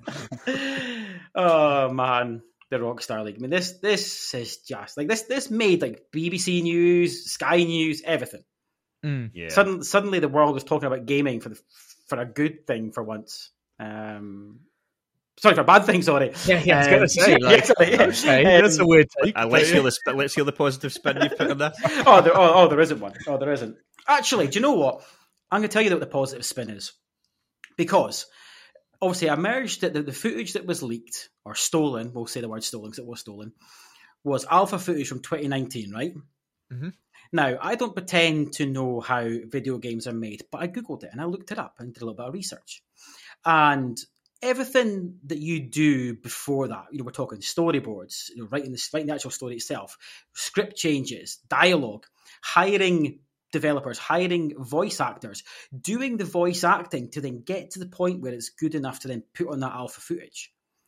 So all that process all happened before 2019, which, again, not an expert here, but I can only assume that's at least a year, if not 2 years' work. Which means I would say it's even more than that. Like you say, the game's way further ahead than I thought it was. That's the point I was getting to. So in 2019, we'll just say the game was 2 years in development at that point. So the game is now 5 years into its development cycle. Like, I personally, when they announced earlier on this year that GTA 6 was in development, I assumed it was maybe a year at that point. I thought GTA 6 was still 5 years away. Yeah, I think what they showed is that, do you know what, this is probably 2 years away. It's a lot closer than we think. Yeah, that's an interesting. I like that take. Thank you. The footage that we saw, like, it's as early as 2019, right? It's not been like, it could be 2019, 2020 time. Like, so that's sort of my understanding anyway. So I like that though, and I think that is a good look at it because, it was at that stage then.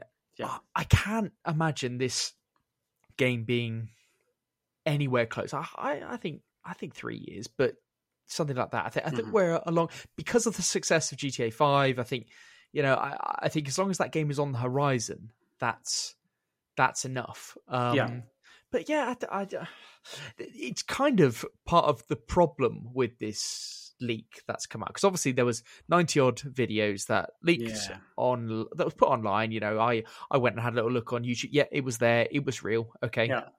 And off the back of that, there were a lot of comments about the quality of what was being seen and the type of video and then armchair people talking about it. And my immediate reaction was just, okay.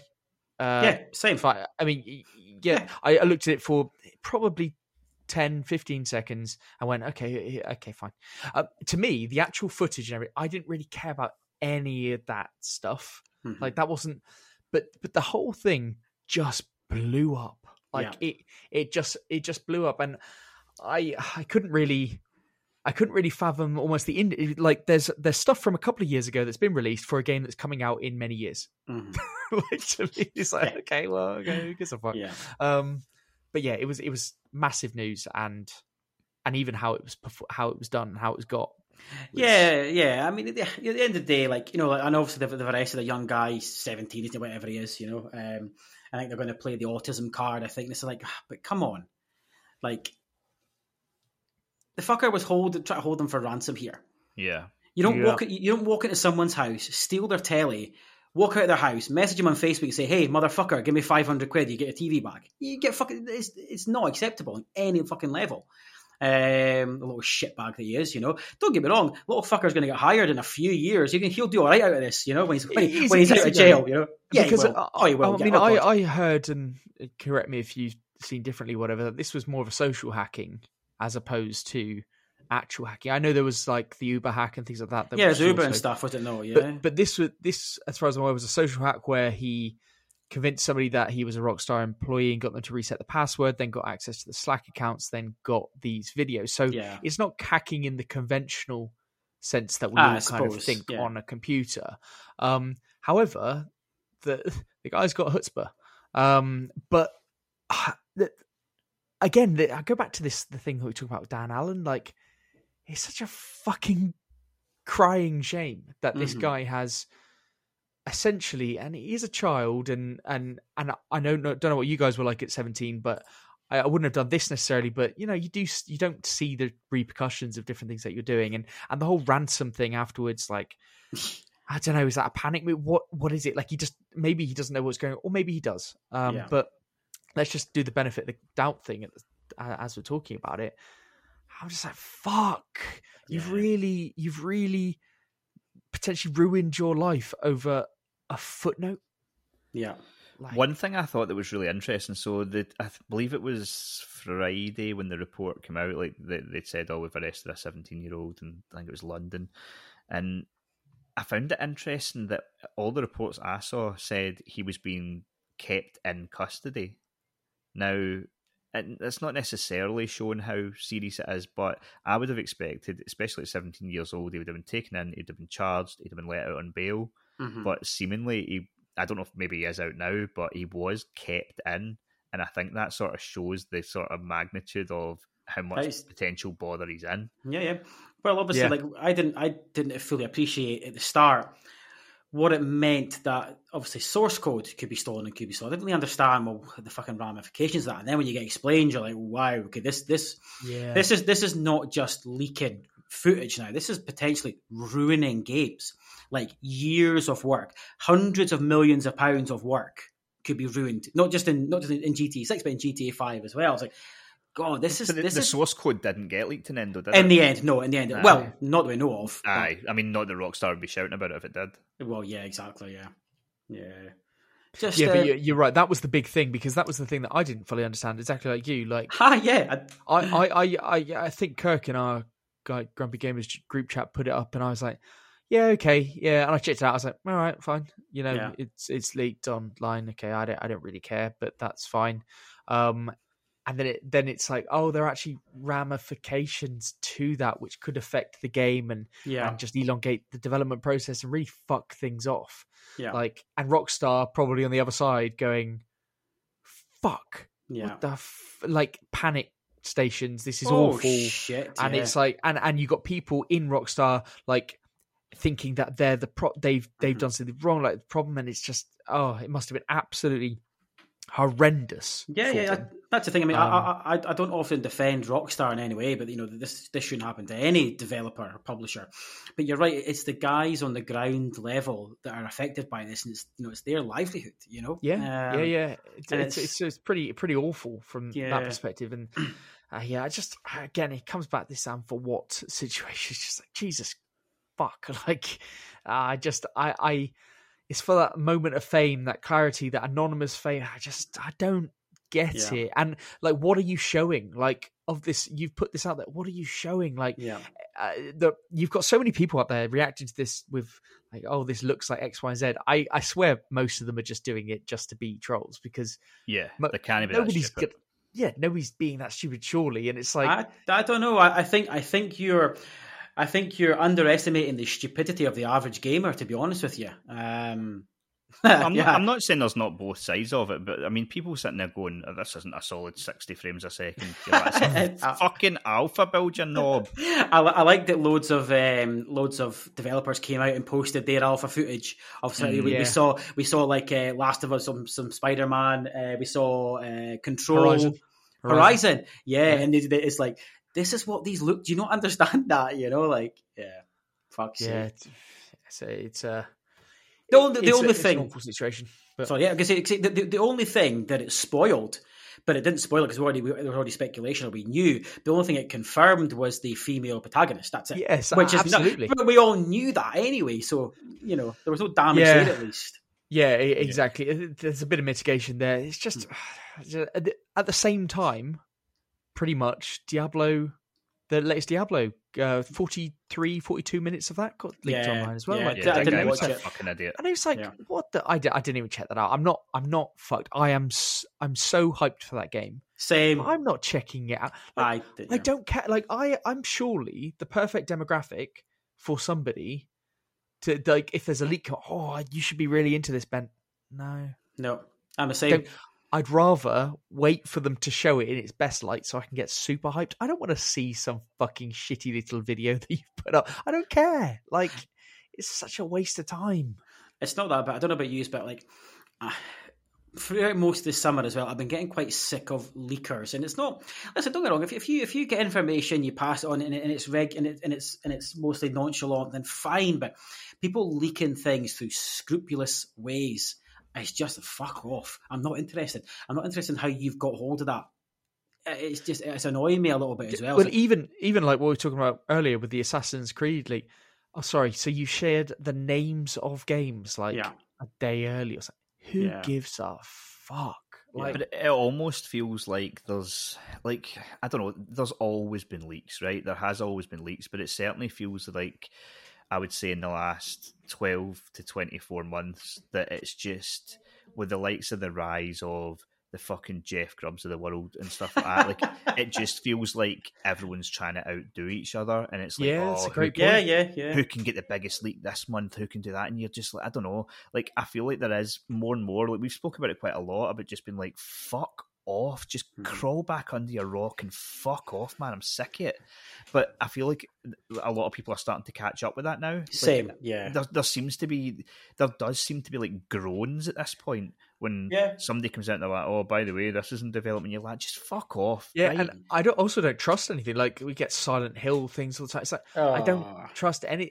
I'm actually perfectly content with these guys releasing information about their games when they want to release them. When they want to, it's their fucking game. Let them do what they want. I'm perfectly content with that, because let us get excited about it again. Yeah, I don't want the hype to come before they want the hype to come, because they're timing the hype pretty well, because they've got some pretty well-paid marketing teams there that know what they're doing. And I want to get on that hype train. Don't you worry about it, son. I'm going to be jumping aboard, but I want to do it at the correct speed of the train. Yeah, and I feel like as well, like, don't get me wrong, I do think, like, there's all this talk about, like, do we want E3? Do we not want E3? Like, I'm of the opinion that E3 is better than all these tiny little announcements getting made all the time. Like, every month there's another live stream and there's one good thing on it, and you're like, for fuck's sake, here we go again. And like, Jeff Keighley putting on 16 events a year and stuff like that, and everyone's fucking disappointed with every one of them. But, like, I don't know, I feel like a lot of these guys have been set up to fail, because, like, I don't know, like, see, like Summer Games Fest, the one before that as well, like, people come out of that going, well, that was fucking, that wasn't very good. And you're like, aye, but it's because 90% of the announcements had been told to you the week before. Fucking Last of Us. Head online. Last of Us remake gets leaked before fucking Summer Games Fest. It's like, Jesus Christ, it was like 2 hours later. Yeah. Why have you done? Just let people watch it. Druckmann was fucking raging, wasn't he? Holy shit. Absolutely. Yeah. And that was their big fucking... Keighley must have been like, damn it. Yeah. You saw them on stage. They were like, well, this has been already shown, but here it is. Which one of you fuckers was it? Yeah. We got a cool comment in from Flying Taco. He's like, for him, his top moment was also ours. He says it's got to be the GTA leaker. He put, "Fuck that guy! I want that wee arsehole held in custody and kicked in the Tadger once for every day GTA 6 is delayed." That's passion right there. It sure is. He's not happy at all. No. And Big Ron Bonbon says highlight was FIFA 23 and not being shit.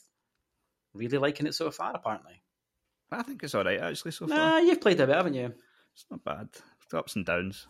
Fucking pitch is like a jigsaw puzzle, but apart from that. Yeah, I saw you put that. Yeah. Unbelievable, man. It's like fucking playing out the back garden or something like that. And lastly, Ricaldo said it's a personal one for him. He finally played a Far Cry game, which is Far Cry 5, which was also my first one. And he's really enjoying it, and he's asked us what was our favourite Far Cry game if we've played. 3 for me. Overall, my favourite. I've played various Far Cries. I don't really have a favourite. I've never really been into it. No, I really enjoyed 6, to be fair. That was really good. A lot more polished than 5. 6 was good. Yeah, 5 was good. And a decent achievable platinum as well, unlike 5, which was a bit of a pain in the fucking hole. Yeah. One thing I thought is quite interesting, like, granted it did just come up at the end there, but do you know what? I think I don't know if it's just telling or if it's a wee bit sad, to be honest, but, like, we've went through each of our top 5 moments of September. So in theory 15, but there was a little bit of crossover with the same number 1. But we've went through all of our top 5 moments of September, and Last of Us wasn't mentioned. Other than to talk about the fact that it got leaked. Like, that remake came out at the beginning of this month, and it's just not been talked about. And I don't know, like, I feel like I've been, like, certainly accused of being pretty negative on it. Like, excuse? No. I didn't play it. I watched Jess play it. It looks fucking phenomenal, absolutely phenomenal. But it just goes to what I said. Like, I just can't get my head around the fact that a Last of Us game could have come out this month, and 3 of us have sat for the last 2 hours going, right, what is our top 5 gaming moments of the month, not the year, the month. That's very true. That's and not very one true. Of us fucking mentioned it. Yeah, okay, I'll give you that one. Yeah, well, the thing about, like, when it is in the bargain bin, I will absolutely be picking it up. But Same. I've almost conditioned my brain to not really acknowledge it. I do watch it on Twitch. I do actually watch quite a bit of it, watch speedruns. But I've almost conditioned myself to like not even know it's a real game. It's weird. Like the whole press around it and everything. I had a real negative view on actually. We didn't even talk about it on the podcast at all. Like it was just fucking just came and went. You know. Yeah, I don't know. Like I say, like it's. From what I saw Jess playing it, like it's absolutely, if you're wanting to play Last of Us, this is the fucking way to play it. Absolutely. Like I picked up for a couple of minutes when she'd sat it down, and like it's smooth as butter. It looks incredible, but like, yeah, I don't know. I think this was my fear, was that when they made this, that I was like, it's just going to come out like and just not be that big a release, and like it was. Don't get me wrong, it was for certain people. Like it's going to, for some people, it's going to be the game of the year. Like and it will be. Yeah. But it seems to have just come and gone so quickly, and I just think that was almost unthinkable for any Naughty Dog product at all. Mm-hmm. I think the real issue with this, and I think other people may subconsciously think that, I think they'd like to, is that. You know when you played The Last of Us back in the day or what have you, like you have an image of how it looks in your mind.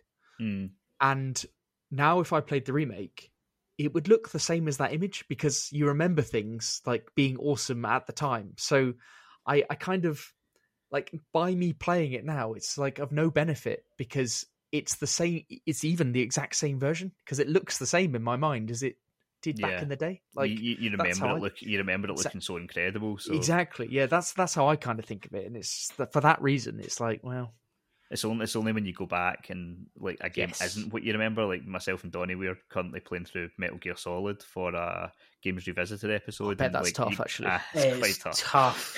Wow. Preview, that's a hard spoiler, knock. But it's Psycho Mantis was a bastard. You know, on an emulator, man. Oh god, it was tough going. Yeah, that would be a tough knock. I don't think I'd enjoy that. It's tough. It's tough. Don't get me wrong, not like you remember it looking amazing, but you still you have those rose tinted glasses, and for a game that don't get me wrong, even if you go back to the original Last of Us just now, it doesn't look bad, but yeah, in your head you sort of put it in that pedestal, and so it's like when you replay Final Fantasy VII, it's like, oh yeah, it looked like that. No, in fairness, it still looks beautiful though. It's still a beautiful looking game for what it is. You still got to appreciate the time, but yeah, in your head, Final Fantasy VII original looks like the remake. Don't worry, guys. A lot of people are going to be feeling this about GoldenEye soon. So yeah, and I mean, to be fair, I usually replay Final Fantasy VII at least once a year, so it's kind of in my yeah. To be fair, one last point we said about games not looking up. You know, when the PlayStation Plus obviously announcement and all the changes came out and all the old games and the classic games, I said, be careful what you wish for. Because a lot of these games haven't aged like you think they have. I remember Craig's first day on Splinter Cell, and he was like, fuck, this is tough. Tank controls and the way you fight. Oh, man, he was like, oh, my God. And Metal Gear's a bit like that as well. It's a bit tough, but yeah. But you want to be able to. You meant Siphon Filter, by the way, not Splinter Cell. Sorry, yes, still awesome. Yes, sorry. But yeah, but still, you know that's going to be the case. But you still want to be able to revisit these games. Mm-hmm. Like a lot of these games, you do revisit them for 20 minutes, but it's the fact that you get to do that.